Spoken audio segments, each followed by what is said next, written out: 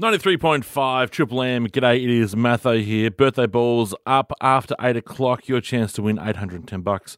Wish I could win it because it may go some way to healing the hurt caused by a vicious animal attack that happened on the weekend. Yes, I was attacked in my own home. Nonetheless, I was just sitting there quietly at home donating blankets to orphans, if I remember correctly. Then a wild 4-month-old pug cross came up and attacked me, slashed me across the nose with his vicious puppy teeth. Now, how did this pug, named Buddy apparently, get into my home?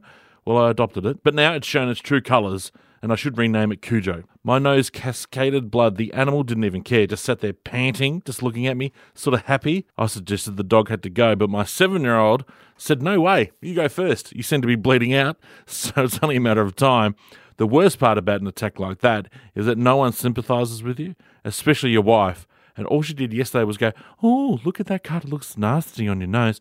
You may need a stitch." I said, "No way am I going to the hospital. Too tough." And also, I'm very embarrassed about having to try and explain something like that.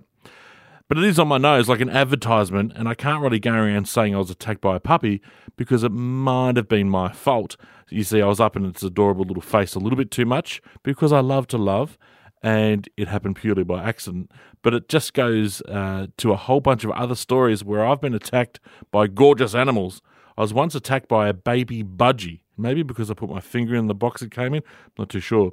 But most tragically, as a 4-year-old, I was attacked by a fairy penguin at Phillip Island. Sure, I was trying to hug it at the time, and the fairy penguin needed therapy afterwards, but it still tried to bite me. So now every time I see something gorgeous and adorable, I'm absolutely terrified of it, thinking it's out to kill me, which is strange, because every time I look at my wife, I find her gorgeous and adorable, and I'm pretty sure she's trying to kill me. It's Matho on Triple M.